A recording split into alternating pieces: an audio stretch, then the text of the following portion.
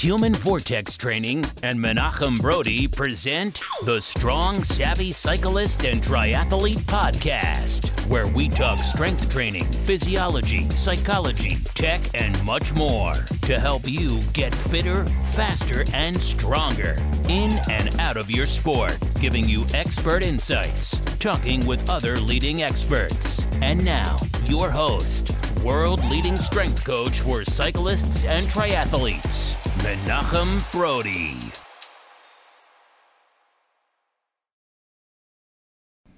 Hey everybody, and welcome to the Strong, Savvy Cyclist and Triathlete Podcast. Today is episode 115, where we sat down and hung out with Chris Abbott, co-host of the Breakthrough Secrets podcast. Now, Chris and I talk about how the setup is the most important part. And this goes for a number of different things in our lives, from fitness to education to work to investing to retirement accounts. The setup and how you do things is going to be really, really important in determining what the outcomes are. So the better the setup you get at the beginning, the better off you're going to be. And this is very true, like I just said, in a number of different areas in your life. So most pertinent to me, my setup for before I got Corona was that most of the athletes that I work with, and I don't carry a whole lot, they had their programming. It was essentially done, but they couldn't see it for about 2 to 4 weeks ahead. I don't like doing annual training plans in full. I do blocks at a time because life happens. Case in point. Fully vaccinated, no clue where I got it. There was nobody ever around me who was clearly symptomatic. And for those of you who are wondering, I am very highly trained in this. I worked in an ambulance working 911 calls for a number of years in the States. I have a good eye for this type of stuff. And, you know, sometimes my wife's like, why are you going over here? I'm like, because that person doesn't look well. I don't think I want to be standing next to them. So fully vaccinated, very careful. We were masking and still got it. Life happens, right? So my setup that it allowed me to really be able to get through this illness at a high level of functioning from a work perspective is the level of communication with my athletes. Now, a few of them did notice, like, hey, where did you go the last 2 weeks? And I was like, well, I kind of had Corona. And they're like, holy crap, sorry. Is that happened because of this setup? So that level, and people are like, yeah, I thought it was really weird that I didn't get any feedback on my workouts, this week. And then, you messaged me saying you had Corona, I hope you're okay. And the care that I have for the people. So it wasn't like, oh, where's my workout? I was like, if you need, take a couple more days, it's all right. So, me sitting in bed, laying in bed, trying to do work, actually came out pretty well. But the setup is what allowed me to go through that illness and not have to slog through and create crappy training plans or cut things and, do a subpar job. It comes from the setup. Just like the podcast here. This was the last episode that I recorded before I got sick. So it's been sitting here waiting to be edited, waiting to have the intro done. And yeah, I'm getting the intro done here the day before this releases, the day before my book releases on Amazon. So if you haven't already pre-ordered the Strength Training for Cycling Performance book by yours truly, it's available on Amazon. And in fact, with the pre-orders, it is already a number one bestseller on Amazon for cycling and for triathlon. Already, it hasn't even been released, but because of the pre-orders, it is doing extremely well. And I really haven't done much advertising for it at all. These are people who are finding it organically, word of mouth. A number of people have actually emailed me asking me for a free sneak peek or a free early copy, or can you get me in a little bit earlier? It is being released today, October 8th, 2021. So if you haven't already ordered that, go ahead and make sure you do so. It's completely re-edited, completely reformatted. Speaking of setup, I didn't know what I was doing the first time I published my book, right? I had no clue. I'm like, oh yeah, I'll totally just, ask around, find a couple people and look at their work and go with it. Well, you learn a lot going through that process and then thinking, well, I don't know if that's really how it's supposed to be done. So this team is truly pro. All of the people who have touched this book, aside from myself, have done dozens and dozens of books before this, and it truly shows. So really fantastic outcome, completely reformatted, re-edited, full professional shoots for all of the pictures in there. So there's a ton of great content in there, including pictures for the Olympic lifts and a number of other things. So make sure you are going over to Amazon.com and ordering that. It's in ebook form right now. We are going through and polishing off the print book, the paperback, that should be out the end of October, early November. So that setup for that book, I didn't know any better, but the feedback that I got from the first edition, this is really great information. Don't really like the setup, or, was this even edited, was one of the harsher comments. But hey, I don't know what I don't know, right? So I learned, hey, when someone is a blog editor, you can get away with a lot more editing wise on a blog than you can for a book. I just didn't know that, right? So I made the mistake. But the more important thing for me was the information was out there. Let's jump over into a couple announcements real quick and then get into today's episode with Chris, because I'm getting, there's a lot going on here because I've been sick. So announcement number 2, we did number 1 is the book is now live on Amazon. It's a number 1 seller for cycling and triathlon, and I expect that number to grow now that it is actually live.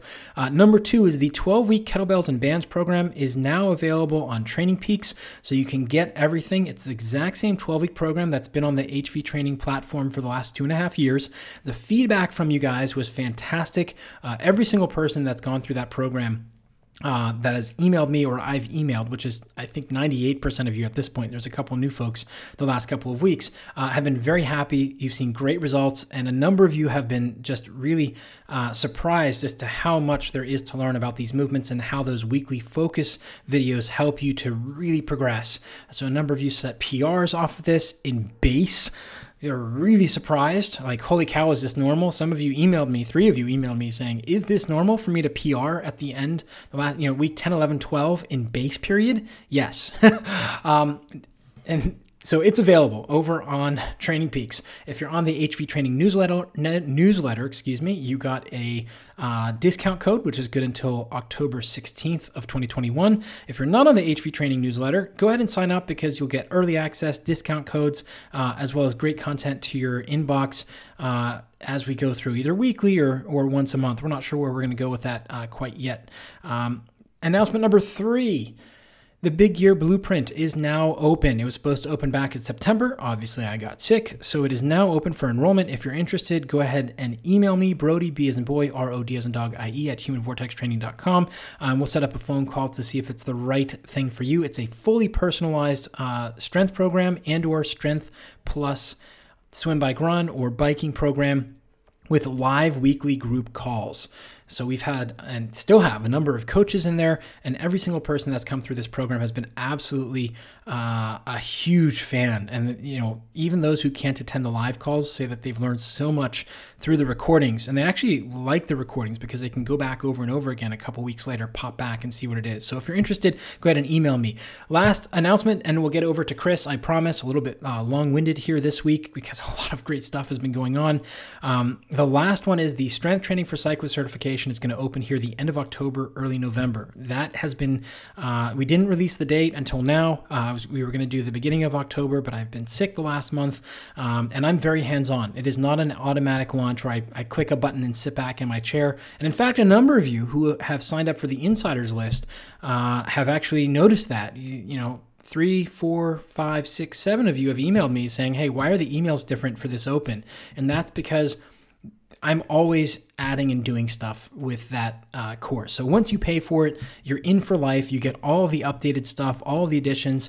We've added a number of things here the last couple of months. I'm very excited to see the new cohort come through, as well as we've now received NSCA CEUs. I think it's 1.7 CEUs, 1.8 CEUs, absolutely massive. So that's 1/3 of the CEUs that an NSCA coach, CSCS, or a personal trainer needs to recertify in one course. And it is incredibly potent. So if you haven't signed up for the insiders list already to get your discount off of the opening price, early access, go ahead and do so now. You can do that over on the Human Vortex Training website. Well, that's long enough for the announcements. Again, my apologies for going long. Let's head over to the interview with Chris Abbott, episode number 115 on the setup is the most important part. Chris, welcome back to the show, man. Oh, thank you, man. It is a pleasure. It's always great to connect with you again. Yeah, always. And even in the, just before we hit record even, it's just so natural, right?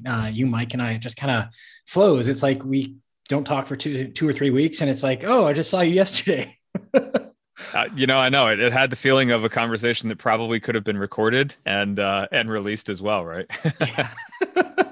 Well, that's one of the fun parts of being a podcast host, I think, is to have these genuine conversations. And then you just find people that, you strike it off with. But one of the things that I found interesting personally about you is how you and Mike just were like, man, we're going to commit to this. And it's not just the rule of 100, as Noah Kagan has been talking about, but you guys are doing it every freaking day for a year. Can you tell the listeners a little bit more about the Breakthrough Secrets podcast and how that kind of came about? Yeah. It is, I guess the short of it is we initially started the show during summer of 2020, hoping that it would make us money because COVID had kind of, ransacked the gym that we had and kind of forced us to get creative. And so we only did about 12 episodes. And I think we were putting about 1 or 2 out a week at that time. It was just Mike and I. We didn't have any guests, and it didn't make us any money. Not surprised. So we stopped. And then we didn't.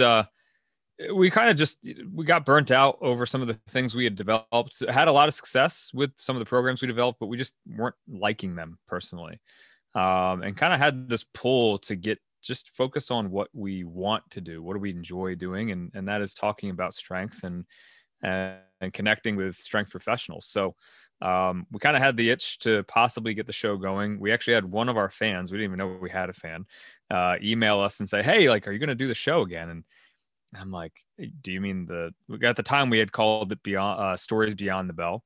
And I had to ask him, like, are you talking about that? Or like, well, I don't know what you're talking about, man. He's like, yeah, no, that I loved him. And I was like, shoot. Okay. So kind of took it as a sign of like, okay, yeah, hey, let's do this. And as you mentioned, I kind of threw the challenge down to Mike of like, well, hey, if we're going to do this, then we're going to do it for, every day for a year. And it's been a lot of work, but I tell you what, man, we've learned a lot in a very short amount of time.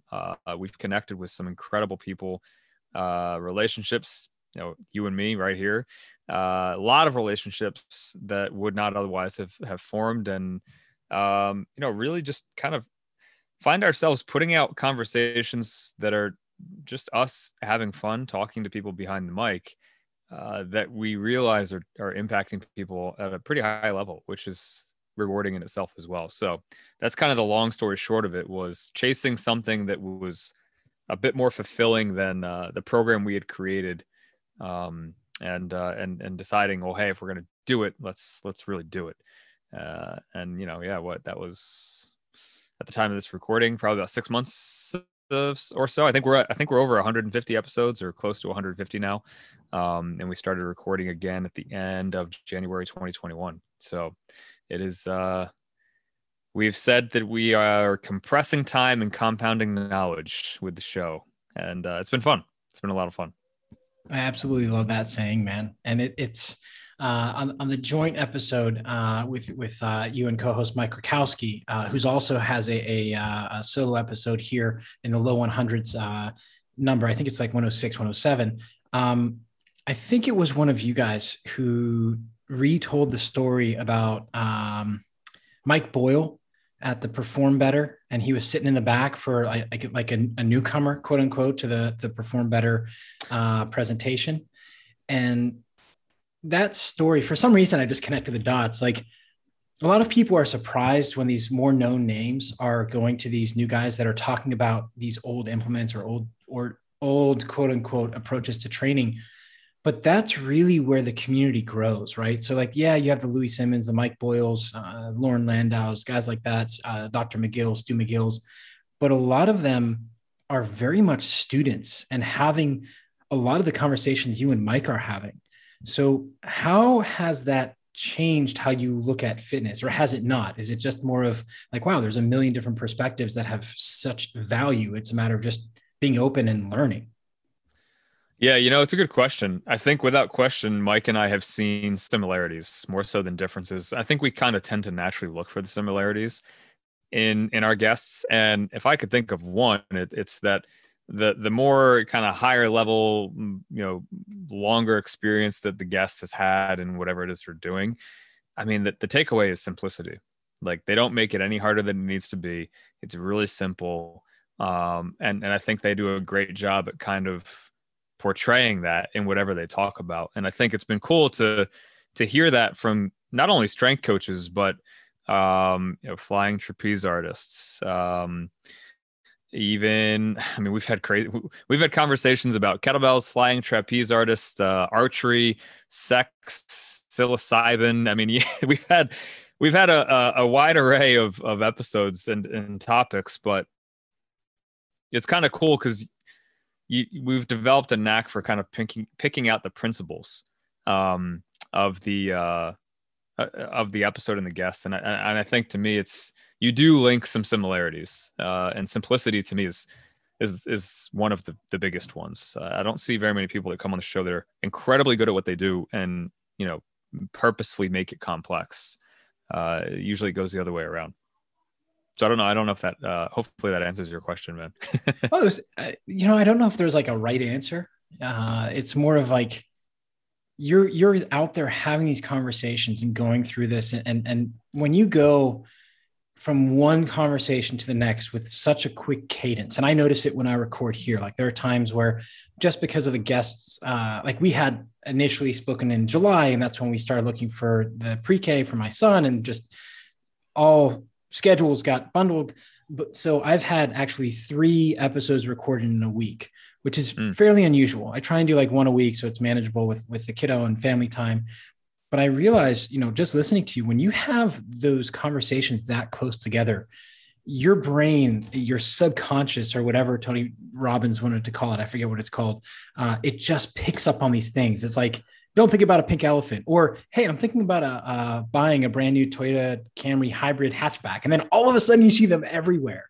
So like, I think that's really valid and an important point, is that there are these themes out there across trapeze artists to sex.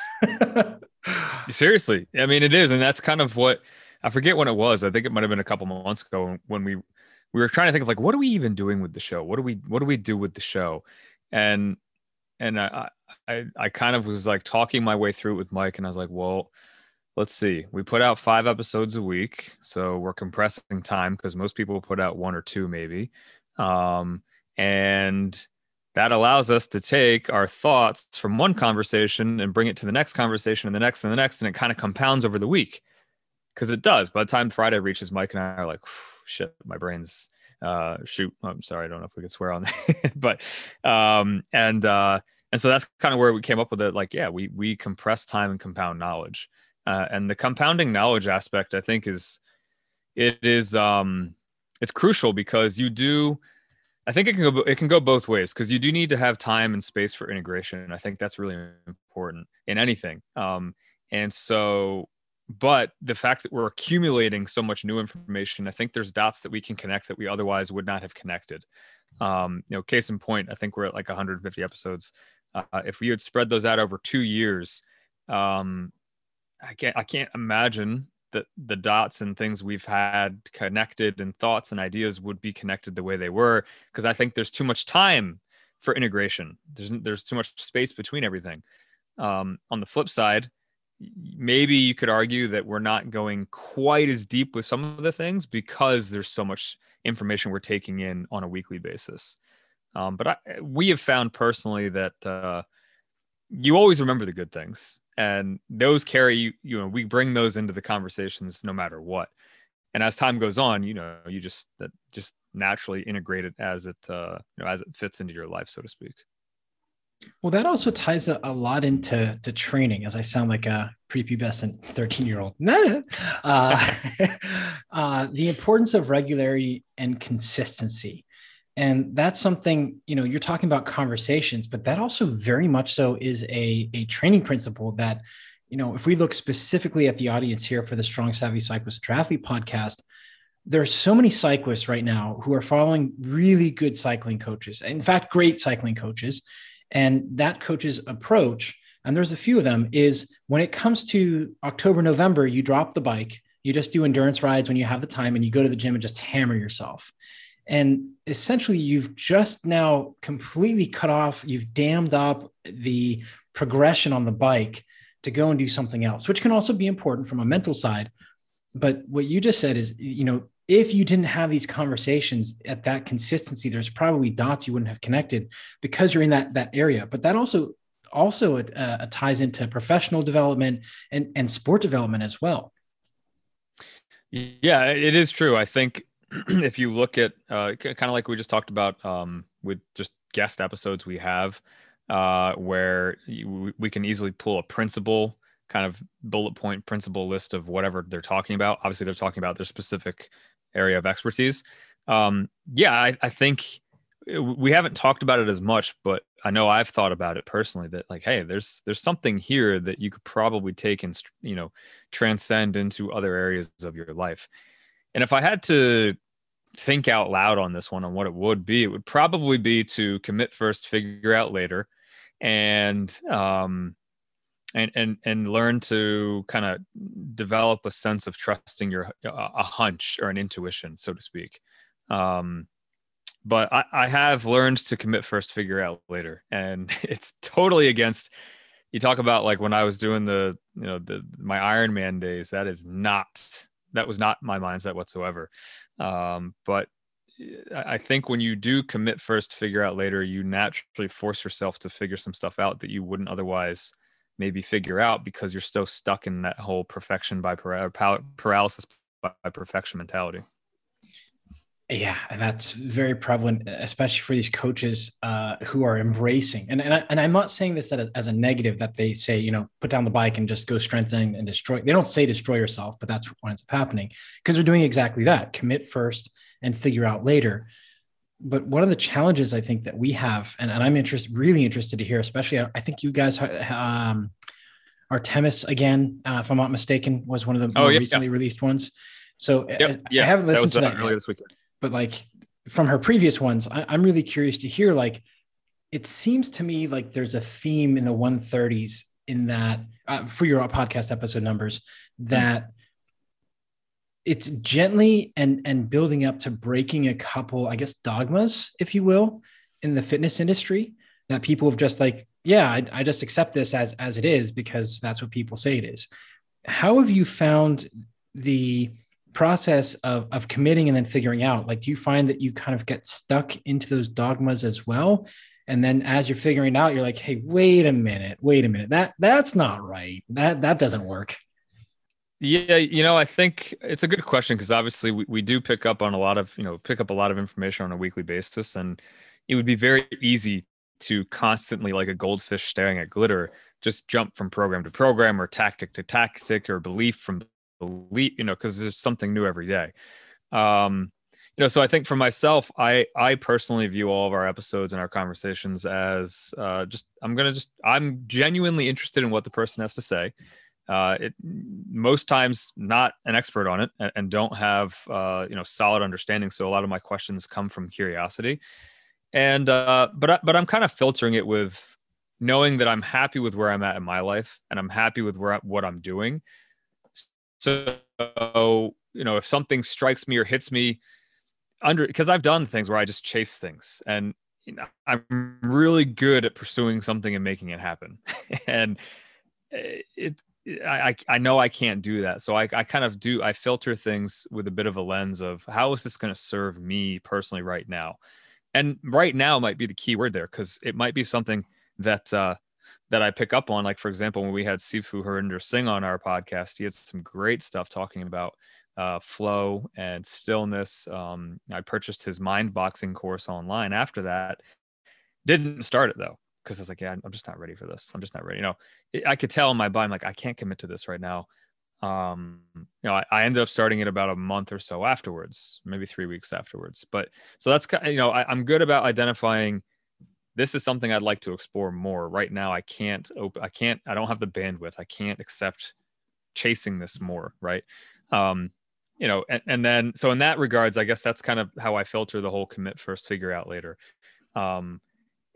Whereas sometimes there is a guest who will have something on that's just, there's a hunch, there's something inside of me where I'm like, that is aligning with something inside of me that makes me want to really learn more about that.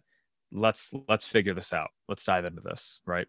So it is kind of, it might sound a bit kind of, hippy dippy kind of out there, but I've always been a very introspective person. I've got pretty good self-awareness. So I use that filter to understand for myself, how am I going to filter in this information? Because I can't do everything all at once, right?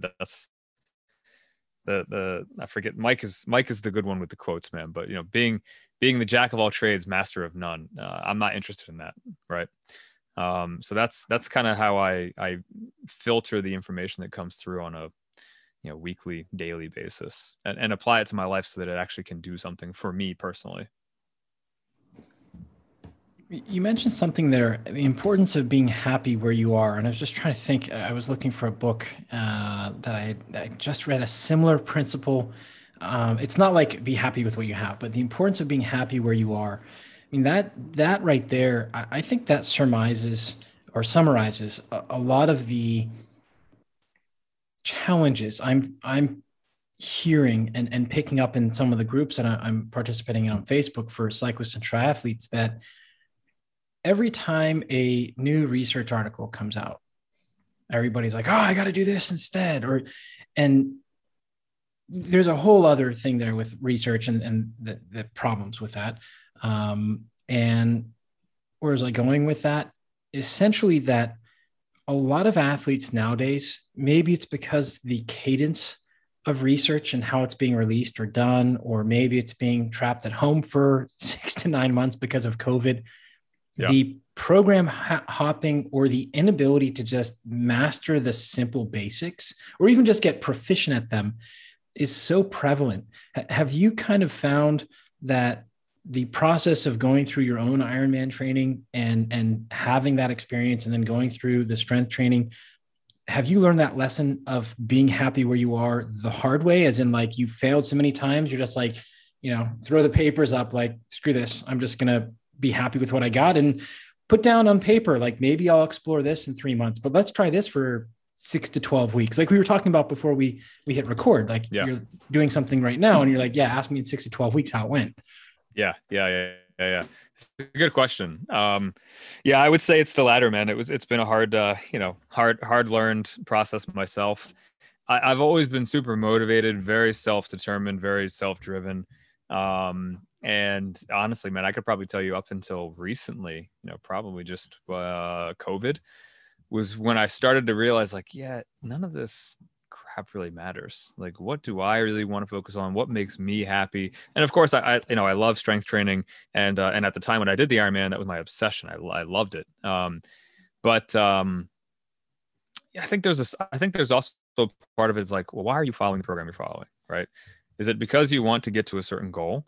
And if so, good, then you do need some guidance and a program to get you there.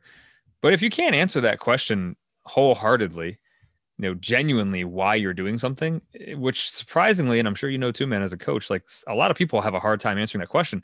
It's like, well, then I really can't tell you if something's good for you or not, because if you don't know why you're doing it, then you can't really justify some of the sacrifices you may have to make in order to achieve it.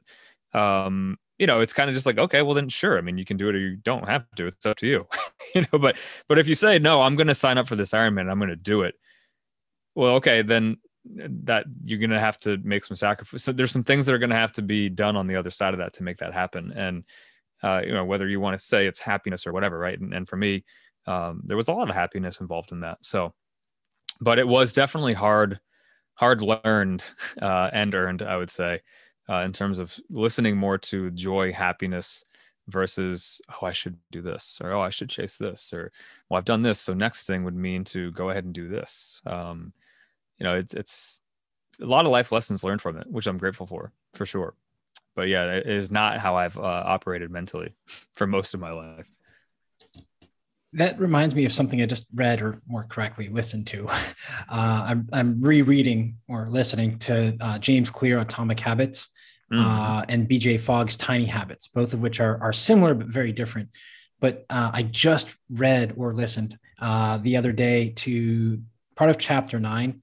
He talks about the influences in our life. And you're talking about how Corona, you're saying being happy where you are, you just kind of got to the point where you're like, well, why am I doing this? And why am I following the program that I'm following? And it sounds like Corona for you kind of removed the 3 main groups as to that which influenced the most, as per James Clear, the close, the many, and the powerful. So it just kind of isolated you to the point, and also in Saratoga Springs, I'm guessing with all the snow you guys get up there, You know, Yeah. do you feel that was a large part of it, of these big main influencers, of the close, the many, the powerful, were just removed to a point where you could just kind of sit with yourself, and then you finally got to the point where you're like, well, what would make me happy in my training? Or was it just a matter of like where you are in life and Corona just happened to be there? No, I do think undoubtedly it was the removal of certain things, kind of the halt to what was just my daily, weekly routine for owning the gym and coaches and different things like that. And very quickly, I mean, I want to say 6 weeks, 8 weeks after the gym was closed because of COVID, we're sitting here trying to figure out what's going to happen. We're still thinking maybe it's going to be closed for a few weeks, whatever. I had the realization of like, man, I think I already have everything I want in life. Like, what am I grinding for so much? What am I doing this for? Why am I doing that? And so that was very eye opening. My wife and I were expecting our second child at the time. She's now 1, which is crazy. Yeah. So it was a pivotal point for me, and I think it's just because the constant monotonous day-to-day stuff, you just get into the groove of your schedule, whatever. It was just to an abrupt halt. And of course we're on lockdown in our homes and whatever, and kind of forced to look at what is around you, what you have around you, and realizing like, hey, actually I kind of like my life. This is pretty freaking awesome. And the gym's closed and we're not doing this. And so yeah, it was for me a pivotal point for sure. So how could or would you implement, if we didn't have Corona and you came back from a time machine and you came into this 5th dimension and it didn't have Corona and you went back to March 1st, 2020, yeah. How could or even would you implement some change in your life to get to those changes without that break in routine? Like, is there something that you look back and you're like, oh, I could have done X or Y if Corona wouldn't have happened, and still come to this conclusion, even if it, took me a little bit longer? That's a really good question. I think it probably would have started with a very simple question of asking myself, why? Why am I doing what I'm doing? And what are you trying to work towards? And why are you trying to work towards that? Right. Personally speaking, I started a gym because, quite frankly, I didn't want to be viewed as a personal trainer anymore. And I didn't like the label of a personal trainer. And I did not want to be viewed as a personal trainer. To me, there's just such an easy category of people to get lumped into, that the amount of money I'd spent and the knowledge I had acquired and the people I worked with and my network of people and professionals I'd met, I'm like, well, sure, I guess I'm a freaking personal trainer, but come on, man. I mean, it's really, you're comparing apples and oranges. Like, they're not the same thing, right?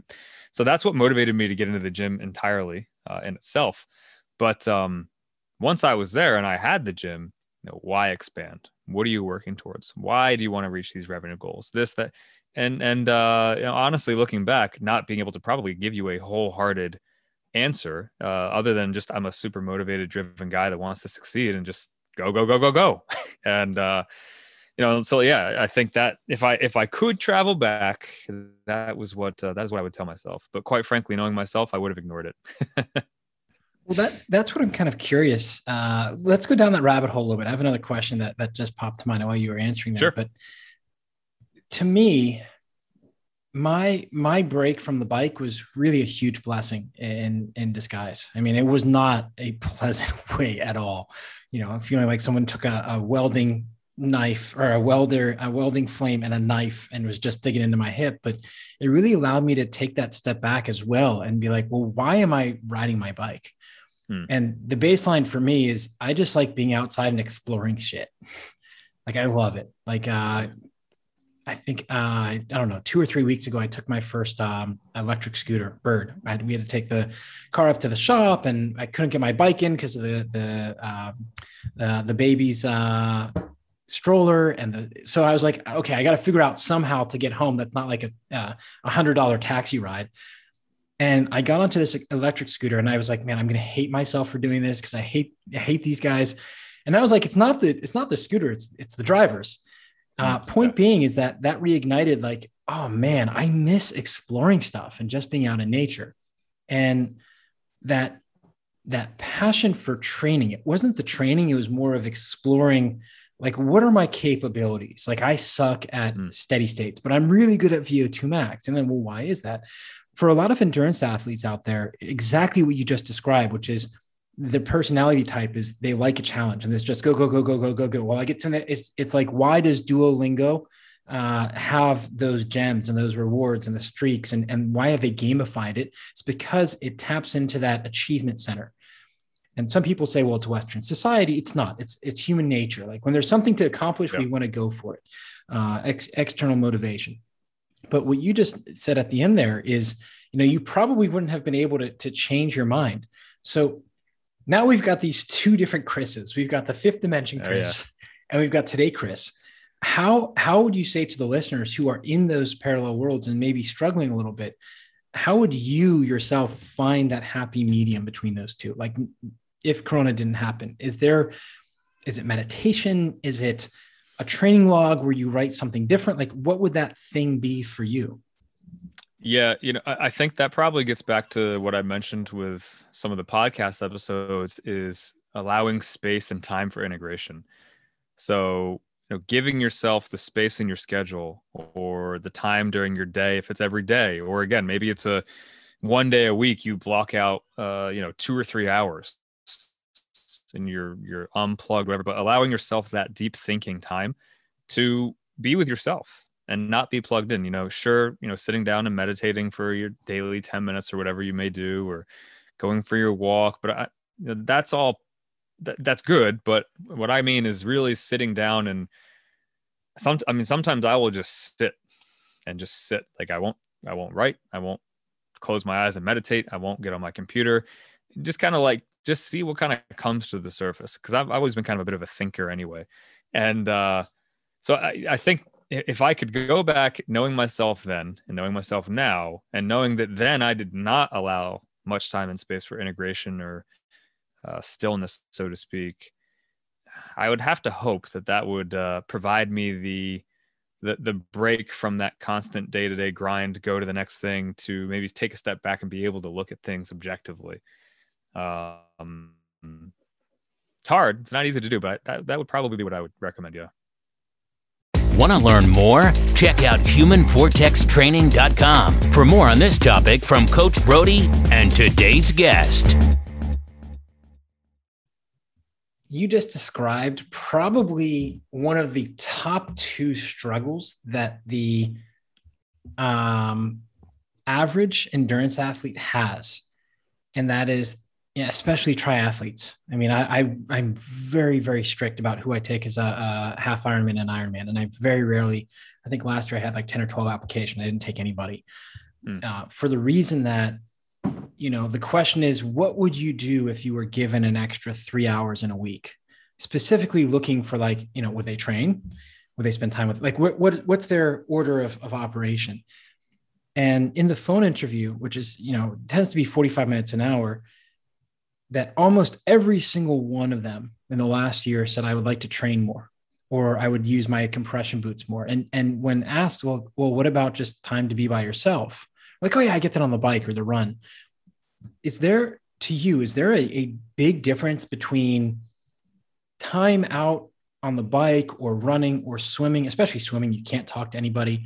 Is there a big difference between that, where you're doing a task, especially a structured workout, or even let's say an endurance workout where you're just out there, versus just, hey, you know what? I feel like walking, or I feel like running, and I'm just going to run and see. Is there a big difference to you as far as the brain power and the effect that it will have on you? So personally speaking, I kind of find that if I have some dots I'm trying to connect, something creative based, something that involves movement is going to be better. So I'll go for a walk, or I'll head out to the garage and I'll do a training session.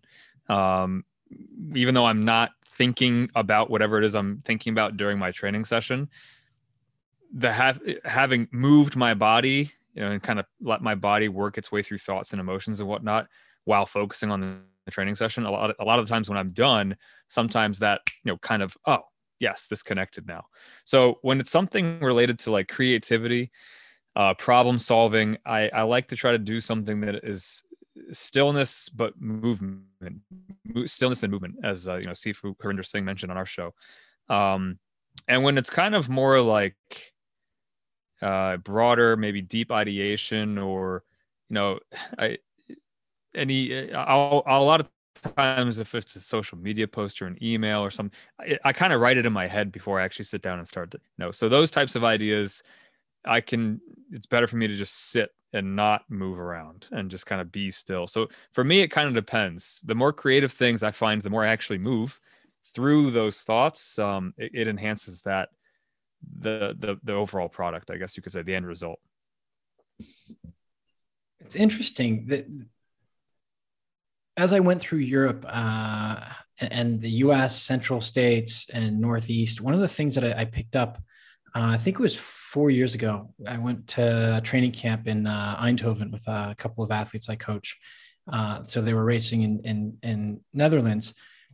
One of the things, and I'll connect why that's important in a second. One of the things that was really interesting to me is there are still a lot of well-preserved mansions or large houses, even in Netherlands, which I was very surprised.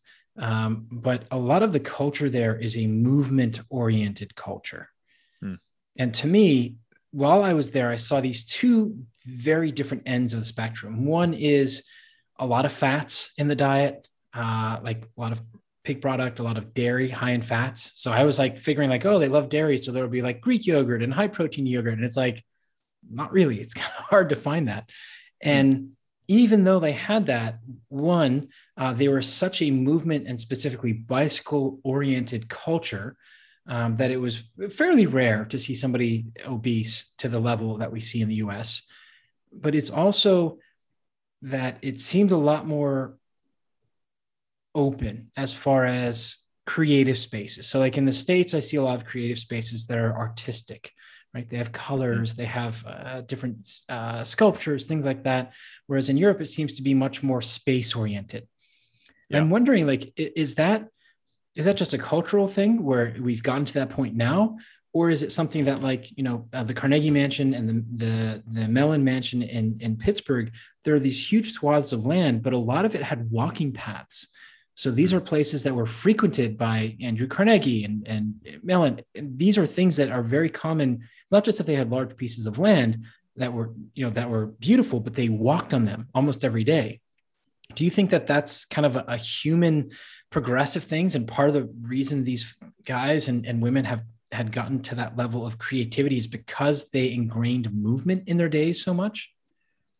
Yeah, I mean, I think in my experience, I would have to agree, to be honest with you. I've always kind of used this, I forget where I heard it from. It's not mine. I think some people give me credit for it, but you can't think your way through a feeling problem. And so to me, I think that whole notion of going for a walk in the woods or whatever it is you're doing, movement in general, sometimes can just help your brain and your body connect things and sort your way through emotions, again, problems, questions you want to find the answers to, things like that. So yeah, I would definitely agree with that, especially. And I think there's also something, to me personally, there's something for me about like open spaces that inspires creativity. And especially if I'm overlooking a body of water, I don't know why, it immediately sparks creativity. So, going through a walk in the woods, same thing, if it's, you're unplugged, you don't have your phone on you, stuff like that. But yeah, man, I think I would agree with that, to be honest with you. And that kind of came from, allowing space and the integration of deep thinking time. Like, so it sounds like, yeah, be an endurance athlete, but maybe plan a day, a morning, an hour and a half where you just say activity, and maybe it's not structured training, but whatever you want. Maybe it is sitting, walking down to the cafe a mile away and just sitting there. It sounds like that can tie together so many different things, and even goes back to what we were talking about before we hit record with how your training's going right now, where it allows you to ebb and flow. Like you feel good that morning. Like maybe you get to the coffee shop, you're like, actually, I have my running shoes on, I feel like running. Or you get on the bike and you're like, you wear your kit or whatever else, but there's no need to do anything other than what feels right to you. That's such a foreign concept to so many people nowadays. My fitness, Chris, no, I need to know exactly how many intervals on this day and what my training stress score needs to be. Yeah, no. And I think it's a good point, especially because I think that the common thought process there would be, all right, so you want me to add some space for integration. I'm going to go for a walk every day at this time, blah, blah, blah. It's like, well, that's one option. Or like you said, Malcolm, you just you just listen to your body of like, okay, do you want to go for a walk, or do you want to hop on your bike, or do you want to, meditate, whatever the case may be. And I think that's where you can use a lot of just intuitive thinking and being in tune with your body, because especially thinking back to when I was doing Ironmans and triathlons and whatnot, shoot, it would depend on the day of the week. I might, if it's a Saturday, I'm probably not going to want to do much because that was my long bike day followed by a brick run afterwards. And that was most of my Saturday as it got closer to Ironman. If it was like a Tuesday or a Thursday where it was following a swim workout, yeah, cool. Like I usually felt like I had some more energy. Maybe I'd go do something else a bit more creative, right? So I think that is an area where, listening to your body a bit more and you, without throwing away your programming, you can still bring a lot of intuitive kind of thinking into your overall plan that helps it, even though it's not anything directly training related. I mean, yet that goes against pretty much everything most endurance athletes believe. Well, yeah, and again, that's why it's like, hey, still follow your program. Do your endurance program and whatnot, right? Tap into some of the, how am I feeling today, with just what you want to do for yourself today. But Chris, I don't have time. I got this training plan offline, so I've got to follow it, or my coach gave it to me. No, I was going to say, it's easier said than done, because I remember the mindset I had when I was training, for Ironman and whatnot. And no, I would have been the guy to answer your intake questionnaire for 3 hours of training somewhere else, or 3 hours of recovery time. That was all I thought about. That was my life for sure. There was no need to do any time of meditation or integration. It was just more time for training or more time for recovery. That's it. And yet when you're doing strength training, it almost seems like you have to, because if you just keep training more, the body is not going to allow you to continue to see. And I just had this conversation for the second time in 4 weeks with one of my trainees today. He's done 10 days in a row. We try to do the high intensity interval at the end. And his big thing is building up to a 10K run for general fitness. Like there's no big event. But I'm like, dude, we just went through this. You came back from vacation, did 14 days in a row, and you had to take 3 days off. You had to, because your body wouldn't let you, like you felt so tired. So today was the first day in like 6 months that he actually had carbohydrates for breakfast. Not only did he have carbohydrates, but he had a pita with mayonnaise and something else. I can't remember else. And first of all, I was like, mayonnaise on a pita, like WTF. But it's one of those things that the time we all, and even in strength training, we think that more is more. And it's just, you look on Instagram with these crazy things. Another conversation I had with one of the up and coming basketball players is like, oh, did you see so-and-so's workout video? I'm like, yeah. And he pulls a car, right? Yeah. And it's like, dude, that's ego focused, because when you actually train, that doesn't actually help you. And he's not training that intense all the time. That's like a snippet of like 2 or 3 days out of like 6 months. Exactly. How do we as coaches and as athletes begin to build a different mind map to say, yo, dude, number one, allow space and time for integration, for deep thinking. Number two, let's give a little bit of free time, so we're active if we feel like it and not active if we don't. But that we can also just take a deep breath and take a step back from Instagram and social, be like, okay, let's think of this from a legitimate point of view and training and performance. How can we build that mind map? Do you have any ideas? Well, I mean, I like to keep things really simple, and I do really believe it just comes down to that initial question of why. And it might mean asking that 4 or 5 times. Why? Okay. Answer. Okay. Because I want to lose weight. Why? Well, because I haven't weighed. Okay. Well, why haven't you? Well, I've developed these habits and whatever. Okay. Well, why is that important to you? Well, because I want to be viewed this way. Oh, why do you want to be viewed that way? Oh, because, so-and-so makes me feel so, and you just kind of, and eventually you get to the real root of it. Okay, cool. So what you're saying then is you really want self-confidence. So, doing, an hour a day, whether that gives you self-confidence or not, doesn't matter, because really you're looking for self-confidence, and we could maybe achieve that with a different program, right? Or a different way of approaching things, right? So to me, I think I guess maybe the analogy would be to look at it like from a exercise standpoint. The setup is the most important part, right? Like if I'm going to do a deadlift, if I'm going to do a squat, if I'm going to do a snatch, a swing, a get up, doesn't really matter. Whatever you're doing, pull-ups, the setup is the most important part, because once you start, you can't redo the setup. And so I think that would probably just be it, is getting, because, and I'm sure you know this too, man, as a coach, like we've all had people who we worked with where you don't get clarity at the setup. And then the whole relationship, you're basically trying to go back and get more clarity on that. But you've already kind of, established things are okay if you do this, or I'm not going to care if you do this, or, you've kind of already set those expectations that things can be not what they should be, which, clear, concise, effective, obviously moving you closer towards your goal. So, it's not sexy, but I would say it probably just starts as simple as the setup. The very first meeting, setting expectations and getting clarity on what that person wants. Because then I think when you have that from both parties, it's easy to have an open and honest conversation like, well, hey man, look, I know this is what you may want to do, but here's the deal. That's really not going to help you get to X based off of what you're telling me with Y. Right. But unless you have that clarity, it doesn't enable you have those, to have those crucial conversations. So what about the endurance athletes out there? Because half Ironman and Ironman has essentially become the marathon of the 1970s, right? It's that shock and awe. Like, you ran how many 26 miles after doing a bike of 110 after? And yeah. I have a big problem with it in that I am seeing a huge uptick. This is just my own small part of the world, but I'm also hearing from other coaches, and nobody wants to say anything, right? Because part of our livelihood does rely on people still training for these things, but anybody can sign up for an Ironman, right?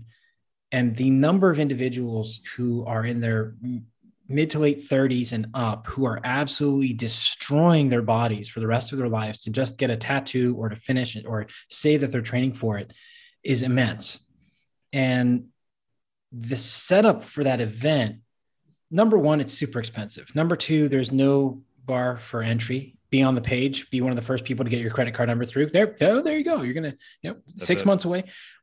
How do we better work with those individuals as coaches, where we look at this, we're like, all right, so you've been completely inactive up until 2 years ago. You've been walking and using a Peloton bike for the last 2 years. Haven't really done more than an hour's worth of training 3 or 4 days a week. And you just signed up for an Ironman 9 months from now. Like, how do we get that set up? Is it simply asking the right questions to the person, or is it kind of doing what you're doing for each of these interviews you're doing for the Breakthrough Secrets podcast, in that just coming into it with an open mind instead of being like, well, crap, this is going to be a piece of work that we really have a lot that we need to lift? I mean, I think as a coach, you have the luxury of knowing what the person should be doing anyway, right? Like it's easy for you to think of, okay, if this is a blank slate person, they've got zero restrictions, no injuries, whatever, this is the program they're going to do for this distance or whatever, right? So now you can kind of start there and work backwards, in my opinion. Okay, so we look at that conversation and be like, all right, well, hey, this is where you're at. This is what we're working with. I'd probably start with the mentality of, and trying to get through that, you don't need to do as much as you think you do. You haven't been doing X, Y, and Z. This is your first time doing this. We know, talk about the potential for injury and just try to get them to understand, like, let's just start here and see how you feel. And I would basically trickle things out at a very minimalistic approach. Because I think in having done some triathlons and had a couple of years of Ironman experience and now being on the other side of things, I would have to imagine, you'd be able to tell me if, better than I could, Menachem, but I would have to imagine there's still a bit of similarities in the sense that consistency is king. And if I'm snatching a 24K, a 28K, a 32K, a 40K, it doesn't really matter. Whatever I use to help me snatch consistently 3 days a week for a whole year is what I want to do. Right. And it might be a mixture of all four. It might be one more so than the other, whatever. But the goal is, the minor ingredient there is consistently for a year is what's going to get me to my goals. Right. So, I think, I don't know, to steal Dan John's work, maybe you come up with the easy strength of triathlon training. Right. You kind of scale it down to what is the minimum effective dose I can give this person, so that, because they're already going to probably accrue some aches and pains just because they're going from couch to 5K type thing. Only it's couch to Ironman, and start there, and maybe you never get to that perfect quote unquote program that they should be on, but it works for them, and I think, yeah. It's such a hard question. That was really, really good answer because it's so complex. You're giving me some good ones, man. Yeah. I'm just flowing. As you can hear, I'm kind of talking through the questions. I'm writing down bullet points as you're going. And that's, we have the video on as we're recording. So you're looking at me and like, what the heck is he doing over there? I'm just like bullet points. And I'm like, oh, that would be a good question. But let's kind of wrap things up here with the setup is the most important part. And that's going to be the title of the podcast as well. So let's kind of cement a couple take homes for the listeners. In your last year, or you know what, that's not limited. In your experience as having gone through Ironman training and now being consistent in the strength training, if you were to talk to the listeners, so endurance athletes of all different backgrounds, it's now September. They're getting ready to set up their year for the upcoming, whether it's competition or events or whatever, next summer is coming. They have their base period ahead of them. What would be the 2 or 3 parts of the setup that you would pay the most attention to? And are there any specific things that you've learned that may prove to be really fruitful? Another good one, man. Okay. So considering the time of the year, knowing that you, as you said, getting into more of a base program, without question, it's time to take a hard look at your body. Where are you banged up? What kind of aches and pains do you have? Do you have any? Where is, do you have any mobility limitations? Chances are there are definitely people listening that know they probably should be addressing some mobility concerns, but it's not a big enough mobility concern that it's going to, force them to take some time out. The problem though, is if it doesn't get addressed, then it will eventually. Right. So I would probably first look at where can I kind of, button up the hatches, so to speak. Whether that's mobility, but it's also going to involve strength, without question. It's that both of those, strength and mobility. As a former triathlete and now, strength enthusiast and strength coach and obviously kettlebell enthusiast, man, if I could go back and tell myself, during this off season, it would probably be to do just a few things. Do an arm bar every day, do some prying goblet squats, and, do some get-ups. And if you want to get crazy, go ahead and start to do some kettlebell swings as well. So I'm looking at 4 things. And you don't even need to do it in a workout, right? I'm a big fan of kind of just doing things just to do them. All right. So maybe I do an arm bar in the morning with my prying goblet squats. That takes me a total of, 5 minutes, right? That kicks my day off. Maybe I do some get-ups throughout the day. So again, doesn't really feel like a workout. And then maybe I just wrap up my day with a set or 2 of, 15 to 20 kettlebell swings. If you do that you could do it every day. It's not going to fatigue you to do that. 3 days a week, even with weights that are not. And I think the key thing is, using weights that don't require much thought, require your focus and attention, but not a weight that's like, all right, I gotta get pumped up for this. So by nature, then you're using loads that you should be okay and manage. Man, I would have to imagine if I could go back and do that myself, that I would have had so much more time and avoided a lot of aches and pains on my body. So to me, this time is all about shaping the path so that you can be consistent in your training when it actually comes time to start training. I'm a big fan of that word, shaping the path, or that phrase. And now's the time to do that. You shape the path to your success in taking the time to really button up the hatches, double down on some things that maybe perhaps are your weaknesses, so that then you can be consistent in your training and you don't have to worry about taking time off.